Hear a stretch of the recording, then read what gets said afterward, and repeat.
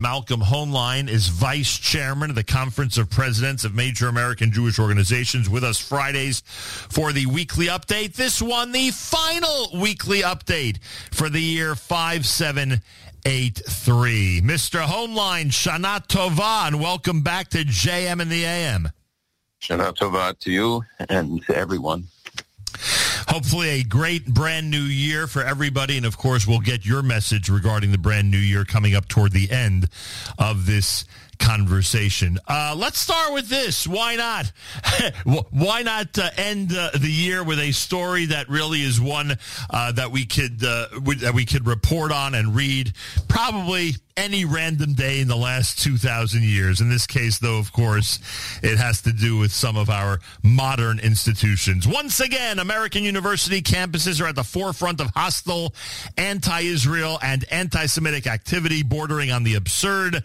On September the 22nd through the 24th, in the midst of the Jewish high holidays, the University of Pennsylvania is hosting the Palestine Rights Literature Festival, with known anti-Israel, pro-terror, and anti-Semitic speakers such as Roger Waters, Mark Lamont Hill, Noura Erakat, and representatives from U.S. designated Palestinian terror groups such as the PFLP, as well as representatives from their affiliates. Mr. Hoenlein, your reaction to this story?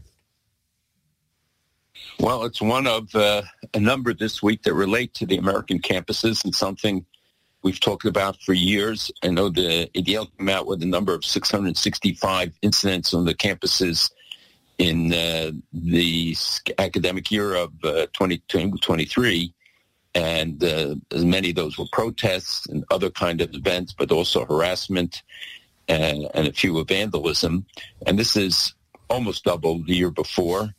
And this is the shift that we've seen is away from BDS activity, though that continues, and more blatant anti-Israel and anti-Zionist activity on the campus meant to intimidate Jewish students, prevent pro-Israel activities, but now become much more assertive, as is the case at the University of Pennsylvania, where I did my doctoral work and taught a few years ago. And to see the deterioration, and it's one manifestation of it. The university supposedly put out a statement, or was due to put out a statement. I don't know if they actually ever got the strength, the internal fortitude to actually do it. But they to bring on campus Roger Waters and other known anti-Semites and anti-Israel activists to allow them to use a campus facility. They would not let it happen were it to be a hostile to other ethnic or racial groupings, and to have an organized hate fest on the campus. And I think it's indicative of what we're going to be facing in the year ahead. The campus is the breeding ground. More than half of Jewish students say that they have in some way experienced the anti-Semitic incident or witnessed it. The numbers grow each year. The intensity grows each year. And remember that we're talking about the next generation of leaders who will be infected with these terrible ideas, and Jewish faculty coming under, and pro-Israel faculty, Jewish and non-Jewish, coming under increasing assault and pressure. And as one professor told a friend of mine at a major gathering, which addressed the Middle East, and scholars and others were there for an hour and never mentioned Israel. I mean, have a discussion on the Middle East, and he said something, and she turned to him and said, "I'm a professor at this major university, and I can't mention Israel in my classroom until I'm a tenured professor, or I will have no future." Wow, what a statement! In a university near New York City, in the New York area, and it's one of so many reports that we get constantly. And people. I know you have to tell people what they can accept and what they can believe, and you don't tell them more than that, because then they reject the whole thing. Yeah. But the average person has to be told something 9 times before they actually believe it. I think today people are starting really to believe it. I'm not an Ivy Leaguer, but I am. I mean, in my college years and even beyond that, and I'm sure the era you were referring to regarding yourself, I think you would say the same thing. University of Pennsylvania had a very, very strong reputation for being well liked in the Jewish community and vice versa, and they always had a tremendous Jewish presence on campus. I mean, it sounds like the entire atmosphere there is just very different than it might have been, I don't know, 20, 30 years ago. Yes, and also because they've instituted a quota. Penn freshman classes, I think, had at least 25% Jewish students.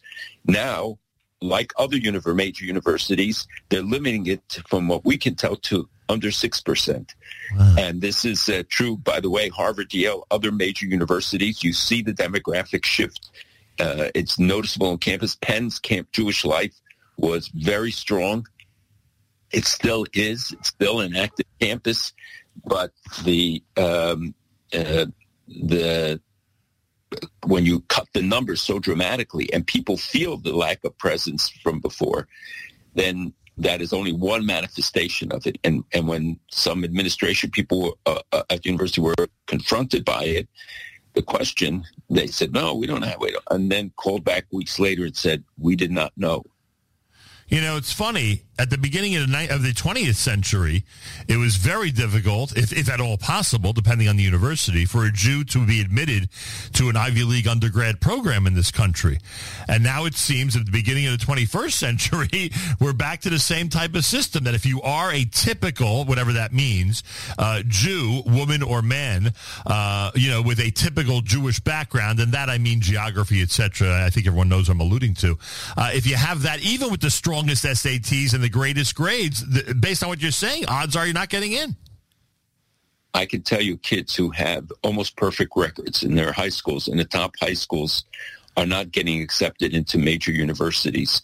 And there are some universities that are reaching out, WashU, Brown, others, very good schools that are taking advantage of this and opening up their enrollment to more Jewish students.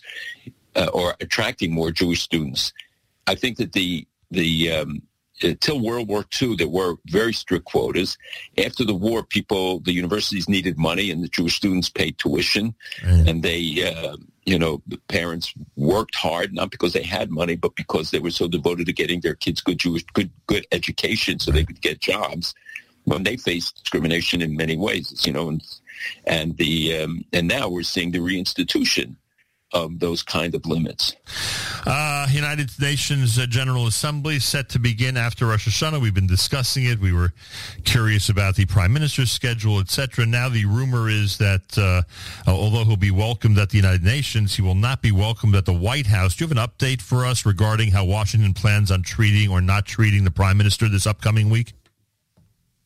Yeah, he heard there was going to be a kiddush at the White House, and but found out there's no kiddush and no free lunch. They're going to meet on the sidelines at the United Nations, and hopefully a formal invitation will be extended for him to come at a separate time to meet with the president in Washington. Yeah, and that could be meaning months from now, right? Meaning the actual date could be months from now. It's not like they're right. And I'm just wondering if it could calendarically, if it could affect the election here, like if it's the advantage or disadvantage of President Biden to have Netanyahu here at a specific time, not a specific time. But as I think about it more and more, it's probably irrelevant, right, in terms of the effect it could have. Because sometimes you invite the prime minister and people think that you're trying to coddle the Jewish vote and things like that. But it's probably irrelevant in this case, right? Largely, and the way they have demonized that Netanyahu has been demonized here, it probably does not have a major political impact. Yeah, even though there are people in Congress and else who have called on the administration, to welcome him and to send the right message. And I think much more concern about the release of $6 billion to the Iranians and what this means to Israel than the snub, though it does send a message to the region, and the idea that the relationship with the U.S. is impacted by how good your relationship with Israel. If you diminish that, you've taken away a very important asset. Yeah, I mean, you walk around saying they're our most important ally in the Middle East. Treat them like they're the most important ally in the Middle East. By the way, is it done? Is it a done deal? Is all $6 billion transferred already? No. Which means a portion? The Iranians haven't identified yet the prisoners that they want. They are saying that they are going to. They named them on Tuesday, and then the U.S. has to agree to it. They also have to set up a system where the U.S. says that the $6 billion in frozen assets in South Korea are going to be monitored, and that the U.S. will have an ability to control. First of all, the money's fungible. We know that, right? But all the conditions that need to be set, I think, are still in the works. And the American people, I think, when they are not very enthusiastic about it. Certainly, Congress is not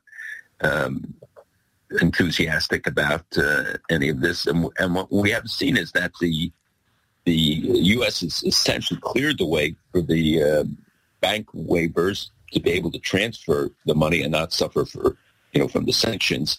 And money is going to go to Qatar, where the U.S. sanctions, which is a major issue, are not going to be relevant.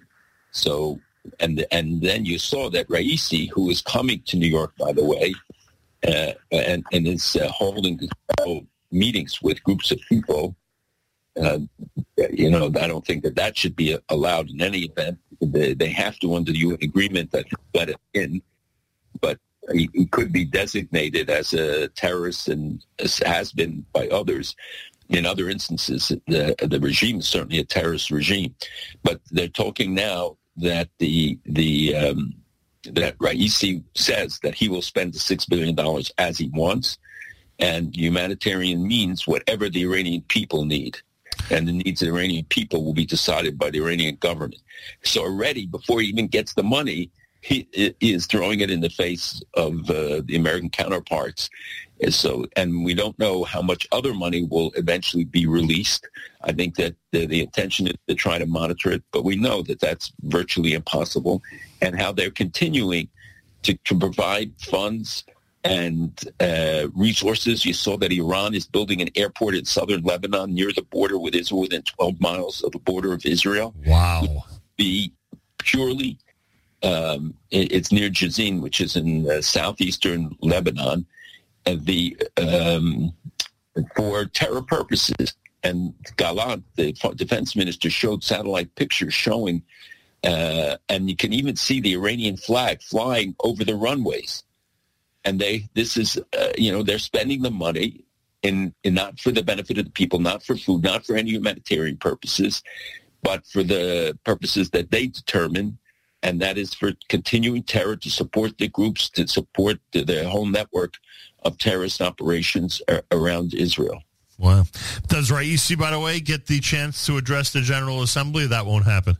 It does happen. I think he's going to do it on Friday, the same day Netanyahu does.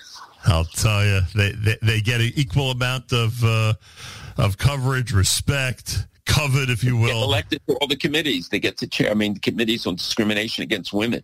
Can you imagine the country that is doing arresting thousands of women, and anybody who doesn't wear the hijab by their rules? It's unbelievable to the Human Rights Council, the major violator of human rights in the world. I didn't realize a year ago that the year 5783 would end still with a backwards world, but I guess that's what we have. It's America's one and only Jewish Moments in the Morning radio program, heard on listeners-sponsored digital radio around the world, the web at NachumSegal.com, on the Nachum Segal Network, and, of course, on the beloved NSN app. Malcolm Hoenlein is vice chairman, Conference of Presidents of Major American Jewish Organizations. Final weekly update for 5783. I don't know if Libya was offered, you could tell us, in terms of the floods, but Morocco actually rejected an effort by Israel to come and aid after the earthquake. Is that accurate? Well, I wouldn't say they reject it. They just didn't accept it. But not just from Israel, from many countries, from France, from others. They accepted from 4 or 5 countries, Qatar, UAE, I don't remember the others, but from a few.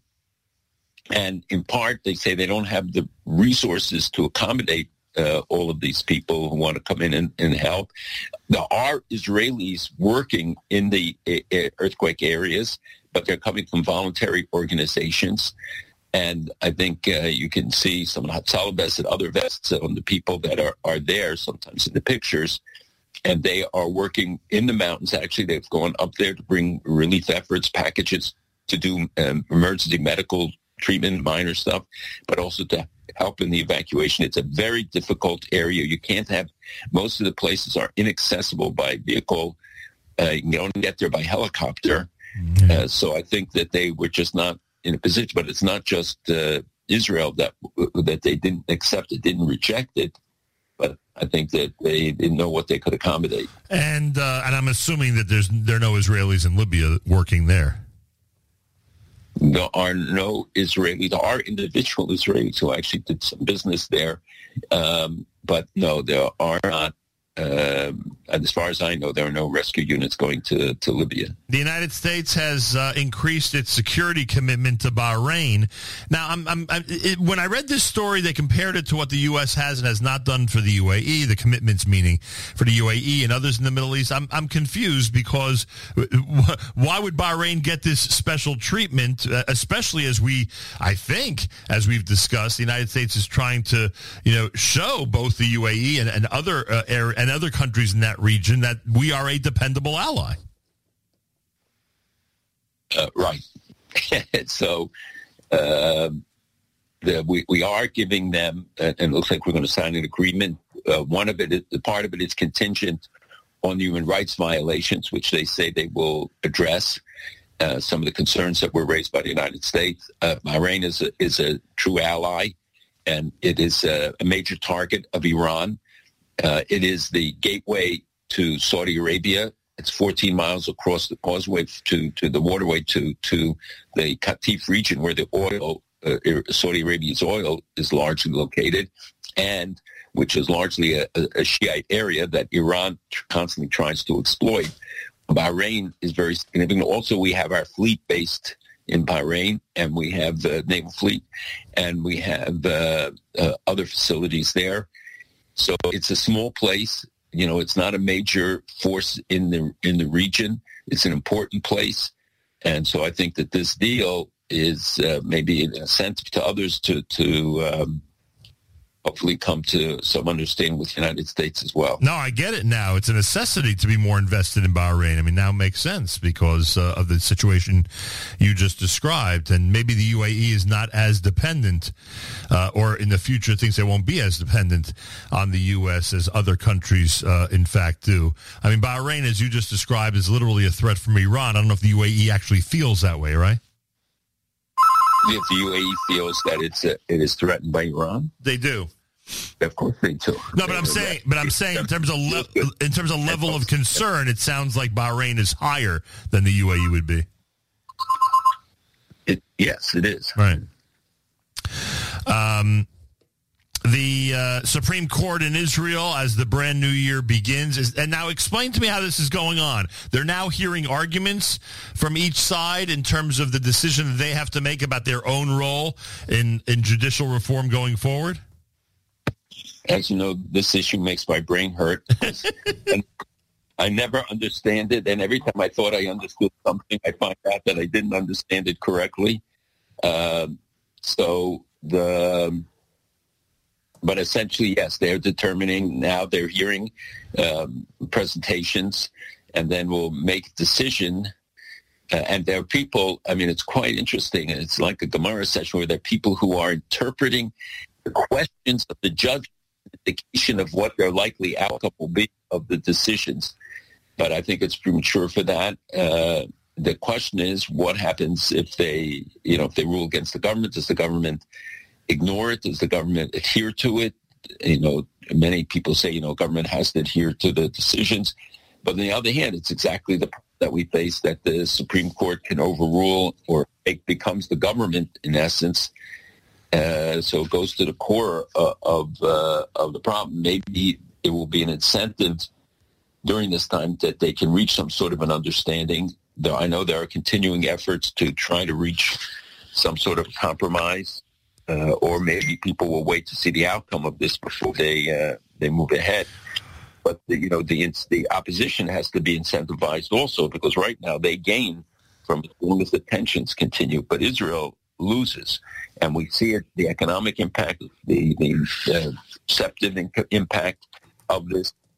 I think it's very important. While Israel hosts huge conferences and investors still come, but there definitely is a financial and other impact on people. I don't think a lot of what they're saying, citing statistics that are not necessarily attributable just to this development, but it does have an undermining effect. And I speak to a lot of Israelis on all sides of the issue, and everybody wants to see this over. Does it come up in the Biden-Netanyahu meeting next week? 100%. Well, it doesn't have to wait for that. The American government speaks about it all the time and tells, the president has addressed it, others. It's part of the price of having such a close relationship that the government gets involved in who runs a major museum in Israel. The government gets involved in other issues, which we don't do in other countries. Yeah. And here, this is really an internal matter. I understand, perceptions and others are impacted by it.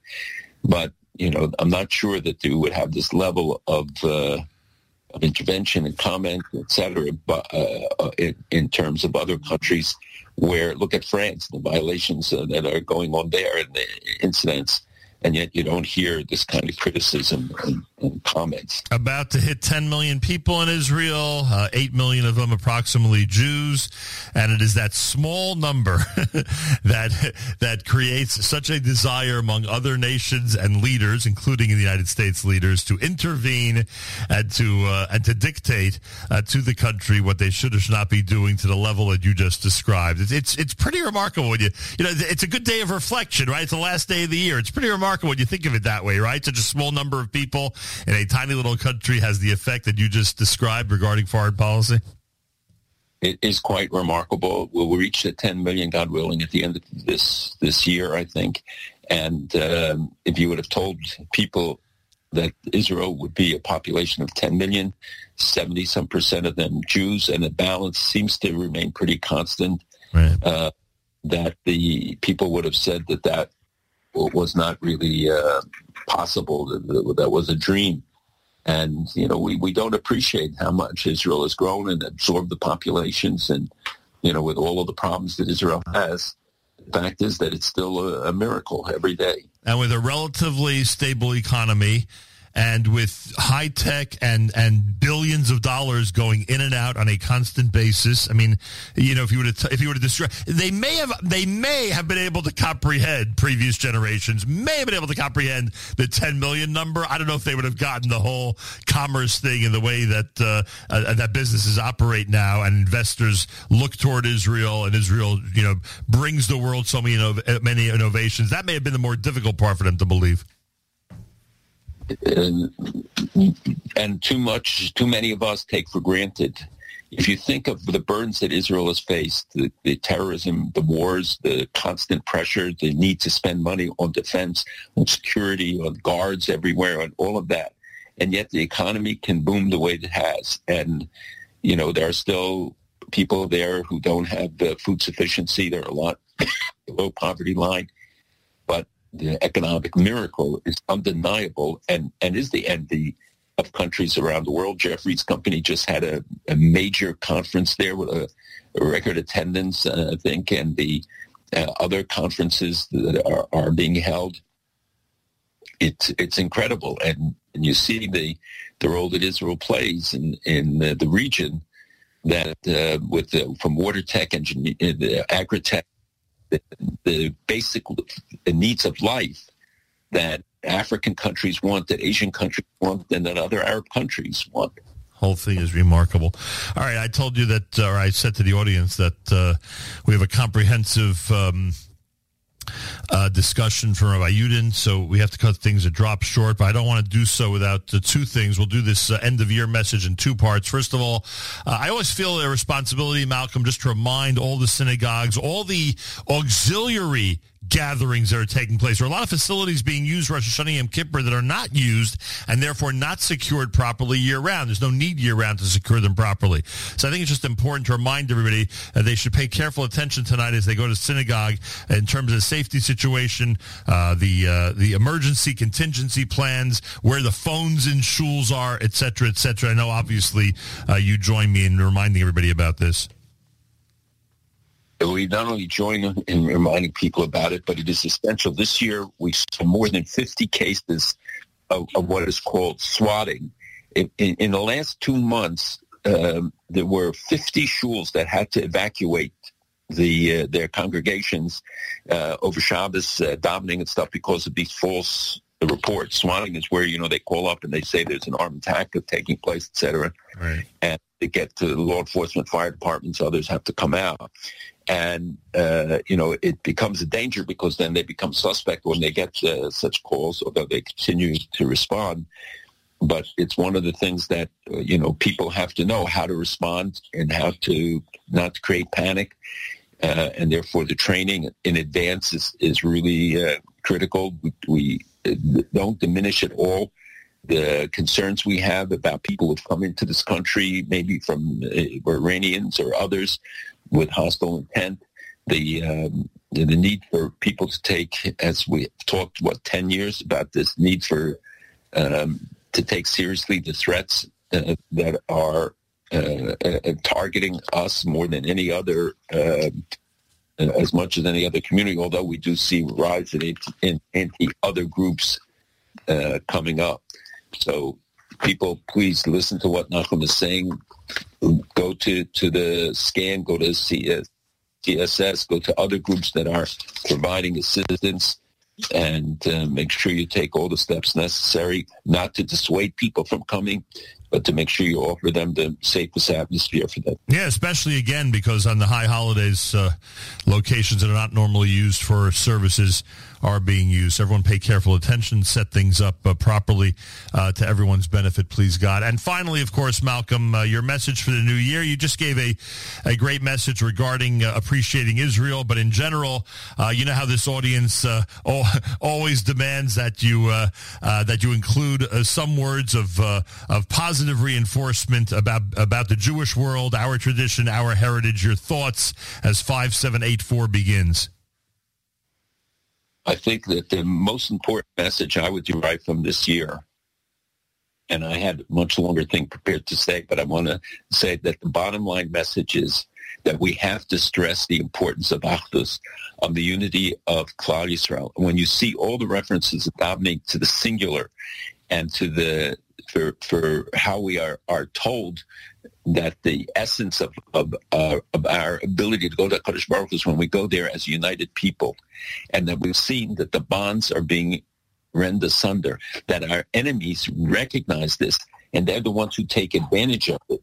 And when you see the statements in the davening about Misbar Hadoros Lefanav, that the parents transmitting to the secrets of uniting with past generations, the unity has to be across time and across generations, that we draw inspirations from the past. But the one lesson we learn consistently is Achdus. And when Jews are fighting Jews, as we see today, and I think that there are sinews that have been broken and important links that are endangered between people in Israel and elsewhere, that it's spreading this cancer, and that those who are seeking to divide are reveling in what has happened this year, that all the energy, all the money, all the costs that somehow people are able to discover, instead of investing that in those who don't have, those who need, elderly, young, those who can't afford a Jewish education, that we have to reassess the priorities of our community. Mm-hmm. And it's obviously a much longer and a more important message, but this year more than ever,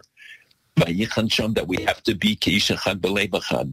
We know that this is the condition that HaKadosh Baruch Hu sets for every great miracle that's happened to the Jewish people, is when we stand united. Phenomenal and so important. And It's easier to be united during tough times. Let's not, God forbid, make the one above make things more difficult for us just to get that unity. Let's do it on our own. Malcolm, I take this opportunity to wish you and your family a happy, healthy, sweet new year. We should have a great 5784 together and share wonderful Simchadik occasions together in the upcoming year. Amen. And only good news. We're going to really pledge that we're going to make sure that everything is only going to be positive. And you can listen to some of the other stuff, but we're going to have only good things this year. Certainly going to focus on the positive. Happy, healthy, sweet New Year, Ksivach Simatova, and I thank you. There will be a weekly update, please God, next week, everybody. The first one of the year coming up on Erev Shabbos Shuva.